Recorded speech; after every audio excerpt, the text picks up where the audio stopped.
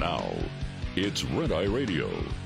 Gary McNamara and Eric Harley talk about everything from politics to social issues and news of the day. Whether you're up late or you're just starting your day, welcome to the show.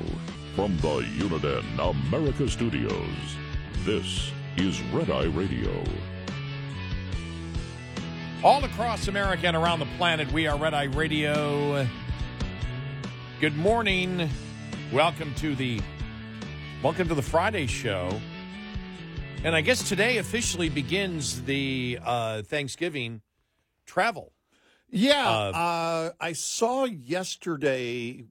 I live in a school zone. It's actually we're a few houses down and across the street where 3 of my 4 went to elementary. It's hard to believe. And I saw yesterday they were getting out early, and I think they're out today. It may be a teacher work day, but a lot of people basically have getting out early today maybe or whatever, but they're starting that travel today. It will be crazy. If you're headed north out of the Metroplex, our area, just anecdotally over the years, you're going to see the northbound. Now, it always is on a Friday. The outbound traffic is always, bad. But today it will likely start a bit earlier. And that's some of the people getting out of town early. Yeah, my schools have off all of next week, but they're in today. But the travel portion of it, where they, I think, what do they say, 2.9? No, it's going to be more than that. It's whatever they believe they may have 2.9 million. Because I think the highest travel day for airplanes is 2.8. That was June of this year, June 30th, I believe. Okay. And they believe they may break that one of the days coming up here. So, and a total of 29.9 million. Yeah. So, and then that's by car, they said by roads it's somewhere, I think 55 million.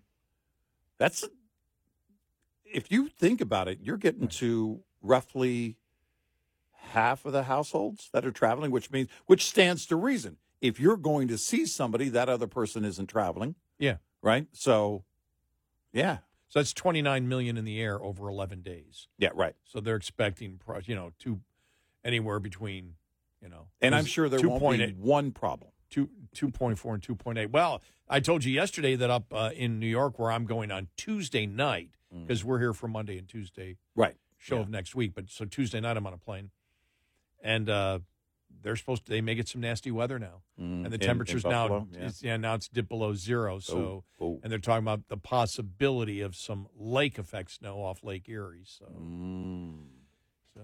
so here we go. It's winter time. Yeah, but I got nothing to be thankful for anyway.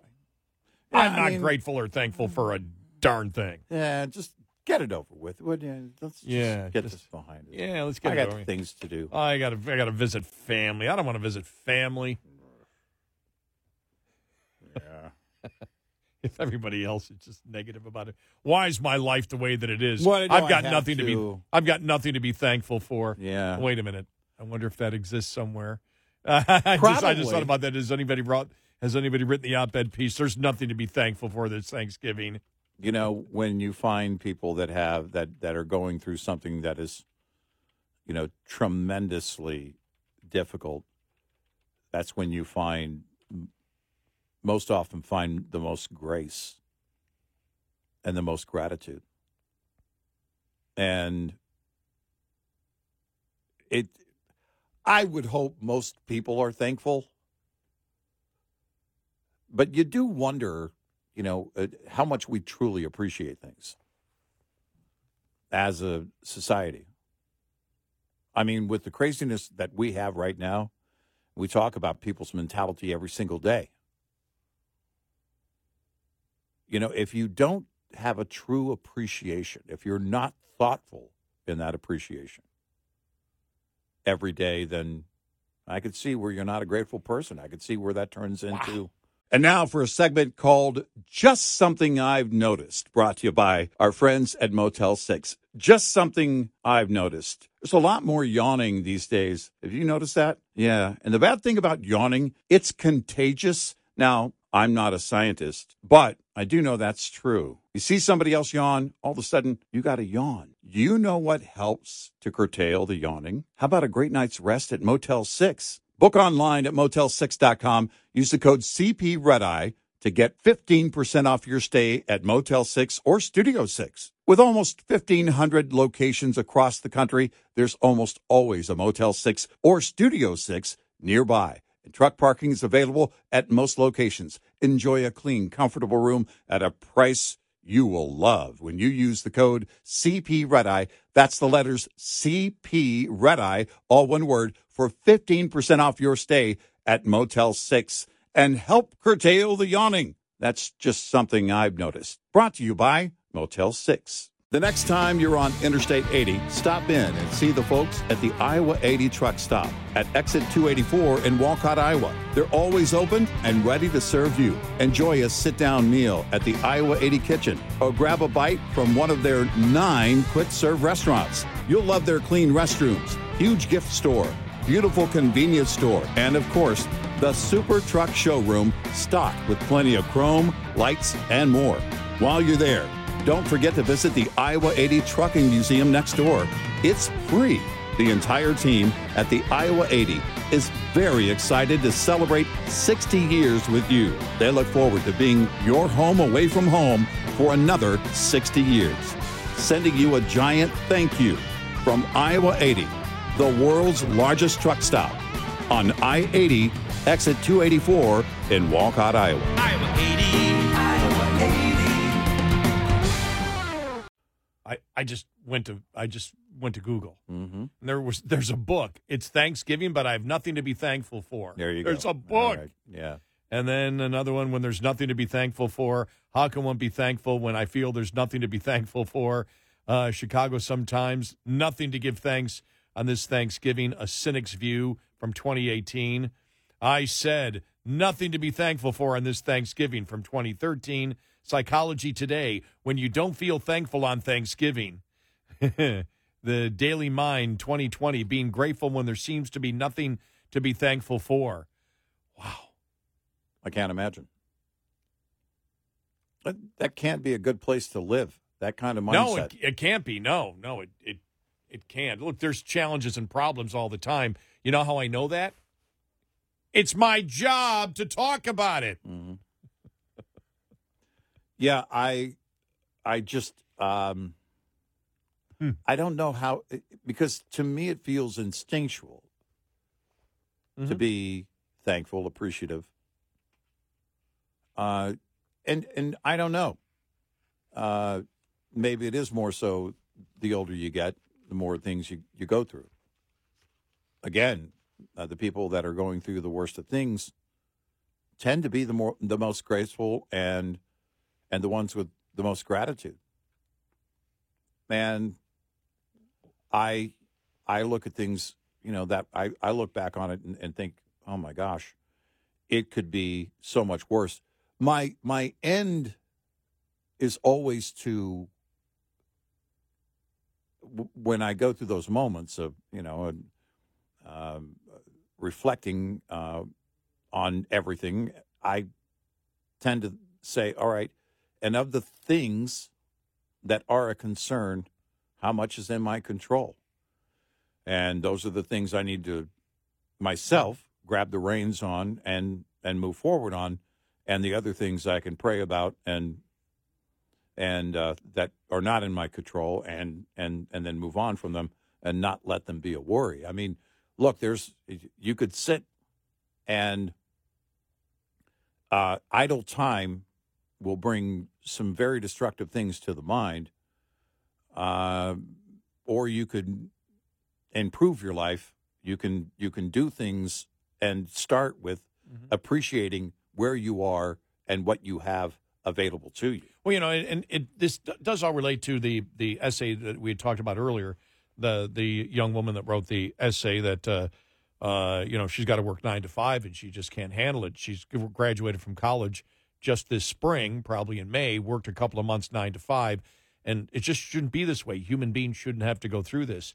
And you look at it, you just say, wow, what a horrible perspective of life. Where do you get that from? Mm-hmm. And I think about it, I I really haven't changed. Even as somebody who was young, I mean, maybe I've changed since a child, but even as a teenager, even when I was in my 20s, even when I wasn't doing what I wanted to do, when I was a machinist and things like that, I still remember that the shift that I worked, and it was when I worked at the steel plant. And for some reason, I don't know, but it was, the Wednesday before Thanksgiving, and then it was Christmas Eve one time at that same plant. It might have been the same year. But I just remember walking from my machine, and it was a huge plant that I worked in. I mean, they've got overhead cranes. There's probably like 15 different buildings, overhead cranes that would bring the parts to your machine and all this. And it was completely quiet. You didn't even hear number one, when you walked in, you'd always hear the radios. You hear the machines, right, the backgrounds of the machines, and you hear the radio. And it was nothing. I was one of the last people there. And I just remember walking out and clocking out one time on the Wednesday before Thanksgiving and and Christmas Eve. And it was just so quiet. And to me, I always look back at it. Those are moments you don't think you're going to remember for the rest of your life, but I have. And when I look at it, this is like 42 years ago. And it's such a clear moment in my mind, and it was a spiritual moment. It really was. Yeah. It was just the quietness, and it was like, okay, Thanksgiving's coming, and then it's Christmas Eve, and it was just so. And when I walked out, I remember walking in, clocking out, walking into the locker room, changing, and then walking out, and just a security guard there, light snow falling, and it was an extremely spiritual moment, and I was very grateful for everything that I had in my life. And so that's one thing I'm happy about, that I always was in the moment. That's one thing I could, if I'm sitting on my deathbed someday, I can look back and go, I was grateful for every moment. I really appreciate it. I don't have any regrets. Did I do wrong? Did I do things wrong? Yeah. Did I own up to them? Eventually, yeah, I became an adult. My parents might have looked at it and goes, it took you too long to get there. But I look back and say, I was always grateful and lived, in that moment, and I was always appreciative. I knew when I was young and they always say that that the death of someone close to you can have positive impacts. Yeah. And my cousin, who I was very close to the year before he died at 17 of leukemia. And we got very close the last year. We weren't as close until he got sick. Then the last year we got really close and had many conversations. Then when I was, I would have been 32 years old, I had my old radio partner die. And he died of testicular cancer, and that was horrible. But both of them made me appreciate life. Death made me appreciate life. And then when I got to be 42 years old, I had another best friend die, and that's the friend that I talk about that died of a drug overdose. He's the one that got into coke and took a hit of crack and was at work and died because of it. And I had to stop hanging out with him, but we were close at one time. But I still have his funeral card that's laminated, and it's him holding his two daughters. Yeah. And I go by and I look at it, and I shake my head because of the waste of it, and that his two daughters didn't have a father. But then I also realize how precious life is and how easy it can be taken away from the people that I know that it's been taken away from, and I realize how blessed I am at that point. And that's just on a basic level. That's got nothing to do with career. That has nothing to do with anything except I'm alive and have had so many life experiences that in itself is enough to be grateful for. Yeah. The career, anything, the career, anything else that I ever did in my life, yes, it can add to it, but I'm happy with just that portion of it. Right. That I lived and was relatively healthy, my entire life, as to now, because I know how horrible it is when you get sick. Yeah. How it changes your mental attitude and everything else. So I view just life being healthy as this incredible gift to be grateful for before you get to anything else. Yeah. And so I'm glad. I don't know where I got that attitude from. I don't know. My parents would probably say just be grateful for life, but how much did I really pay attention to my parents when they would tell me something when I was young? Mm-hmm. And so that is something that I could look at just on that basic level. And then you look at everything else. I mean, I talk about, now just going above and beyond that, having my dad alive, having my parents. Think about this, having my parents alive until I was at retirement age. Mm-hmm. My mom was alive until I reached retirement age. Mm-hmm. How many people does that happen to?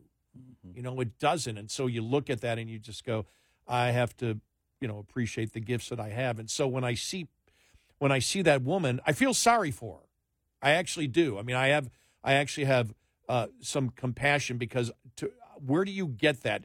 That's taught for somebody to say, my life sucks because I have to work 9 to 5. And it's also lack of conditioning, because if you look at a generation, I don't know how many generations now, where I don't know what's going on. I don't know what her home life was like when she was a child, but you look at now where we are with public schools and universities. Mm-hmm. And basically, you're a victim. We're going to teach you to be a victim, and you're a victim for a different reason every day. And you're going to get full credit just for being here, for being you. You're going to get full credit. You should just essentially, be rewarded with a lifetime participation trophy. And what lacks is the conditioning that you should have, the proper conditioning that says you're going to lose. Yeah. And you're going to lose a lot until you learn how to win. And a young Michael Jordan was taught that. He wasn't a great basketball player when he was a kid. And then he is arguably one of the greatest of all time. Some will tell you the greatest of all time. Those are the things that where you want to excel in life, you're going to have to learn to lose. You can look at dealing with a loss. Look at Seinfeld, the rejection letter, and then the letter of the analysis of the first pilot. Mm-hmm. Oh yeah, and this is the worst. And if you knew how many comedians went through that, how many stand-up comedians over the years that have done pilots, they get development deals that are, you get $500,000 these days for a development deal. Mitch Hedberg got a development deal. And talked about the fact that Jason Alexander and Michael Richards just weren't funny. Right. Yeah. And so he framed it, because right. That's what, and it was like, but he just went through life. We just continue doing it. We just continue doing it. We're not going to give up until they kick us out. We're just going to keep going. It's that time of year to talk about the movie Die Hard. Alan Rickman. Yeah. A scathing review by the studio execs that were on the set while the movie was being made, wanted him removed from the movie. One of the greatest bad guys of all time. No, you're right. And, those are the things there's going to be a ton of rejection. And what this young person is dealing with, that's nothing compared to what's going to come her way that everybody deals with throughout their lifetime, and it's part of growing up and being an adult. After they were, had worked out the pilot for Married with Children, mm-hmm. the executives told Ed O'Neill, mm-hmm. we've got the woman, but you're not the right guy. Mm-hmm. Yeah. Right. Is there anybody that you could imagine that could have played that role of a man who just had given up on life, just given up, had that attitude, nothing's going to get better, but still strived every day? It would have been cheesy. It wouldn't have been what it became. Nope. I can't imagine iconic. Anybody else playing that role, and they completely and totally rejected him. But then it was the producers. I can't think of their name, Moye and the other guy that said, "No, we're sticking with him." Right. And the response was, "It's your funeral." Right. Yeah. And here we are. Yeah. 866-90 Red Eye. This morning's USDA Farm Report is brought to you by House Products.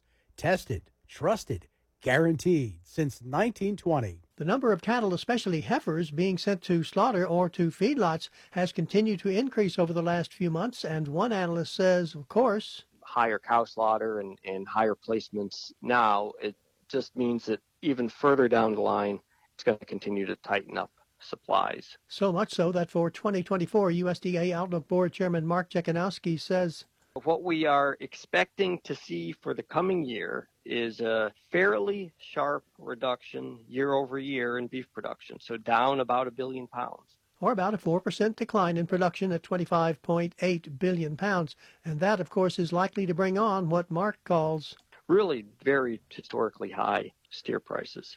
USDA currently projecting steer prices next year to average almost $185 a hundredweight. That would be up 4% from the already high prices we've been seeing this year. Consumer beef prices are already running about 9% higher than a year ago. Gary Crawford for the U.S. Department of Agriculture. This report brought to you by Cenex Fuels and Lubes. Get in touch with Red Eye Radio, toll free at 866-90-RED-EYE.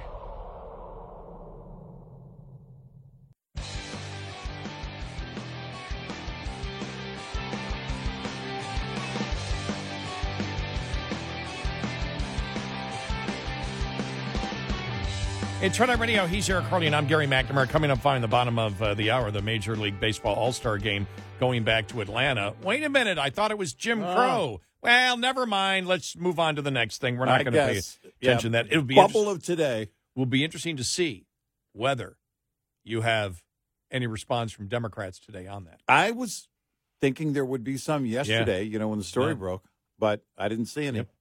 Also, you see that New York judge lifts the Trump gag order. I'm looking at this civil trial. What's this going to do? Because the judge already said he's guilty, so I believe the judge is going to find him guilty. Right. Yeah. It's just what penalty they're going to have for him. Right. How's that? I just wonder how this is going to do on appeal. Yeah. I just think there's so many openings for appeal that Trump has on this. Yep.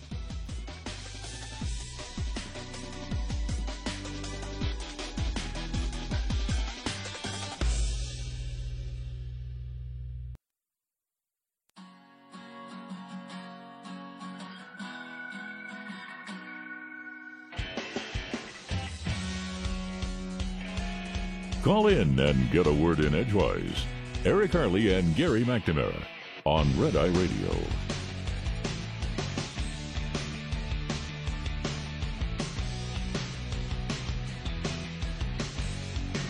It's Red Eye Radio. He's Eric Harley, and I'm Gary McNamara. So going through a bunch of different stories, the New York judge lifts a Trump gag order in the civil fraud trial over free speech concerns. There's really so much here when you look at this. I mean, the judge's statements that he has made. I go back to the even before the trial started, when the judge got wrong. When you had so many in commercial real estate come out and say what the judge said about Mar-a-Lago and what it was worth is insane. Yeah, it's not 18 even close. million? Right. It's not even close. And so you look at that to begin with, and we've always thought that the law. The fraud law, I believe, is applied here to Trump. I believe I may be missing something on it, but I believe it may be unconstitutional. Yeah, I think it could be. Right. I mean, it goes back to a Lehman case is where they were, where they cited that precedent, and I think it might be, and also in appeals, as you mentioned before. I don't know how you look at how this judge has behaved. And because it sounds as crazy as some of the stuff we were hearing from Judge Sullivan in the Michael Flynn case. This prejudgment judgment, basically, you're guilty, and I'll decide what to do about it later. Oh, yeah, now we'll have the whole hearing and the trial. What? Well, and the judge using the Mar-a-Lago appraisal as evidence of his guilt. Yeah, well, exactly. And he was so far off on that. You and I have talked about this, but the appraisal process, especially if you talk about a property like Mar-a-Lago, first of all, not only is it celebrity owned, we're talking about the marketplace where what people would be willing to pay. Celebrity-owned, president-owned property, prime property in Florida. This is not a shack we're talking about. Prime property, $18 million. It's like Donald Trump Jr. tweeted. It's like, $18 million, are you kidding me? Well, then in that case, give me 5 of them. Give me 10 of them. Implying that it could be worth as much as $200 million. You look at some of the houses, or not houses, but properties in that area, and the judge did not do any work when it came to comps. None. In other news, Major League Baseball going to have move the All-Star game to Atlanta in 2025 following an owners' meeting.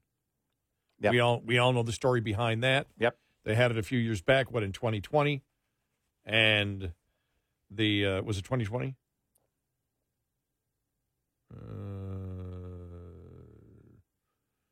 Was it 20 no, or 21? 21. It was 21, yeah. Okay. April 21, yeah. Yeah. And that's right, because nothing took place in 2020. Right. Yeah, so it was April of 21 when they moved it 3 months before the actual All-Star game because of the president and the Democrats screaming and Stacey Abrams screaming that it was Jim Crow 2.0, Jim Crow on steroids. Yeah, the new election laws in Georgia. In Georgia, and we said they're absolute liars on that. And we accused them, the president and Stacey Abrams, of being just like any type of hate group leader who would lie about something in order to enrage the races against each other. And that's exactly what they did. And it was reprehensible. It was disgusting what the president did and what Stacey Abrams did at that point that ended up, as it was brought later on, hurt a ton of local black businesses that would have made money. Yep. Yeah. And they lied about it in order to create hatred based on a lie. Right. Reprehensible. Other news, this is really interesting. One of Canada's most prominent Indigenous icons might not be Indigenous after all, according to new media reports. Buffy Sainte-Marie, who is considered the first Indigenous person to win an Oscar, has always claimed to be an Indian born in Canada who was then adopted by an American couple and raised near Boston. The singer-songwriter is known for his her appearance on Sesame Street and was commemorated on a Canadian postage stamp and performed for Queen Elizabeth II. CBC, the Canadian Broadcasting Company, conducted an investigation into Sainte-Marie and based on public records and interviews, including with family members of the songwriter. The 82-year-old icon has said that she was born on a reservation in Saskatchewan and adopted as an infant by a white family in Massachusetts, but a birth certificate says she was born Beverly Jean Santa Maria to parents of Italian and English ancestry in the United States. The investigation documented contradictory statements that Sainte-Marie has made about her Indigenous past, including articles from early in her career in which she was described as being from different Native groups. But Heidi Sainte-Marie, the daughter of Sainte-Marie's older brother, told CBC that the family didn't believe that she was Indigenous. She wasn't born in Canada. She was clearly born in the United States. She's not Indigenous or Native American. Nobody ever, except for Buffy, ever talked about Buffy being adopted, she said. CBC said her claim is supported by documents obtained by the news organization, including her birth certificate, which says she was born a white female in Massachusetts to Albert and Winfred Santa Maria in 1941. Wow. An entire massive career in Canada. All based on a lie. Apparently, yeah. Wow. I'm wondering why her family didn't say anything before. That's a great point. That would be the question I would have. Why was it quiet until now? Why wouldn't you speak up then? And who blew the whistle on her now? from what I gathered in the stories that I read, it was basically her niece, her brother's daughter, niece, yeah. That. Well, I don't know. I don't know if the CBC. I don't know. I couldn't figure out if she went to the CBC or the CBC interviewed her, because they got a tip. I don't know what it is. Yeah. I don't know which way it went there. Yeah. Wow. Yeah. Wow. All right, here we go. New poll out. These are numbers that I don't know. I'm going to have to go back and look. And again, they're polling, and so. But the new Fox News poll, 78% rate the economy negatively. Yeah, I mean, I don't ever remember. Maybe it did happen in 2008, 2009. I don't know. But I don't. You mean the numbers being that high? Yes, 78% negative numbers for the economy. And the majority say the worst is not over. Mm-hmm. I believe that the worst is not over, because I don't believe that it's clear now that but I've said all along, I don't believe the Fed is serious about getting on top of inflation. And, the entire goal in raising interest rates is to slow the economy down. So if they're doing it right, it means we'll likely go to a recession. And that means it's going to get worse. So I don't think it's over. You know the problem that he has? Not even independents. Among Democrats, nearly half don't believe the worst is over. And a majority thinks the economy is in bad shape. 59% of Democrats. And most are worried about inflation. 84% of Democrats. Yeah. You know what that means? They need to send the president and Karine Jean-Pierre and John Kirby out more, talking about how the economy is great and inflation is actually good. Remember? That was one of their first defenses. Inflation's great. Inflation is great. It means people are spending more money. Yes. That's so stupid. But they did it. That's what they said. Mm-hmm. And I think that was because he was in that had to be like when it started going up, September or October of 21. Yeah. Is when we first heard that one. We're like, what? No, inflation's really good. It shows that people are spending more money because inflation's up. Yeah. My God, they didn't have a handle on it from the very beginning, did they? If they use that as an excuse. No. Like, what? You're really going to go with that, huh? Well, again, they didn't listen to Lawrence Summers, an Obama advisor, who said, don't pass that one, huge $1.9 trillion package. Don't do that one, because that's the one that's really going to catapult us into inflation that we haven't seen in generations. And it did. But it makes me wonder what the mindset is. I mean, I just have to wonder what is in people's minds. Every single day I'm going through this whole, well, what were you thinking? How did you think this was going to happen? What did you think would happen? And when you walk around, in a unicorn world, you just paint whatever picture in your mind. It'll be fine. Everything's going to be fine. Well, you can give a different opinion. You can sit there and go, well, no, I think the Republicans are exaggerating on the border, right? Yeah, right. And I sort of believe Biden's trying his hardest to do it. You can't do that with inflation, can you? There's no way. Because you're feeling it every day. Yeah, there's no way. You know it. Yeah, you can. Yeah, no, that's a good point. You can be removed from the border situation, right? And say, well, the media's playing it up with what's happening in all the major blue cities and every border town in America. And, that, yeah.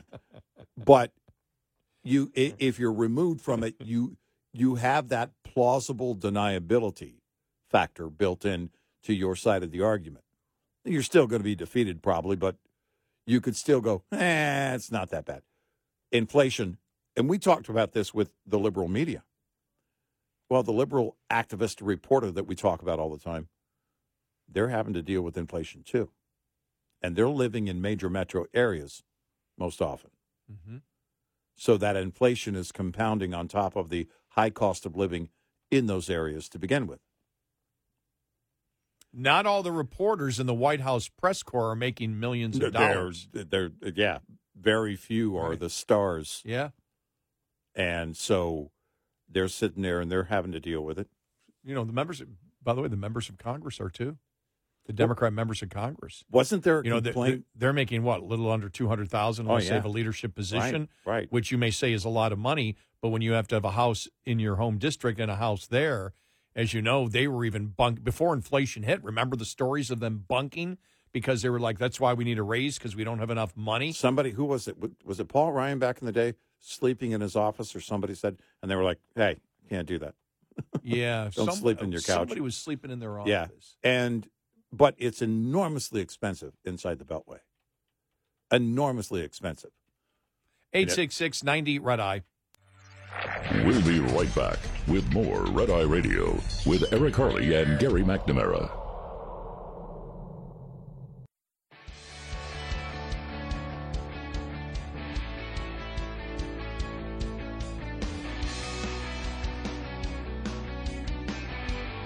It's Red Eye Radio. He's Eric Harley, and I'm Gary McNamara. We're talking about inflation, how you can't get away from it. Mm-hmm. And, members of Congress that, have slept in their, in their offices before and how expensive it is.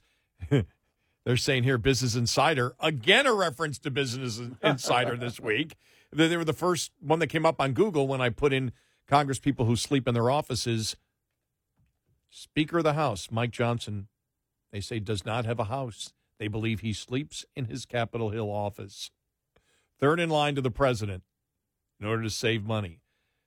Yep. It's always been expensive, but I can't imagine what it's like now with the rent in D.C. My sister and her husband live there, and my brother-in-law makes incredible money. But the rent, they said, was just so expensive. Yep. 2 lawmakers with nearby offices told Insider this week they believe Johnson sleeps in his office on Capitol Hill. Third in line. Yeah. Grab a blanket, hit the couch. Yeah. Wow.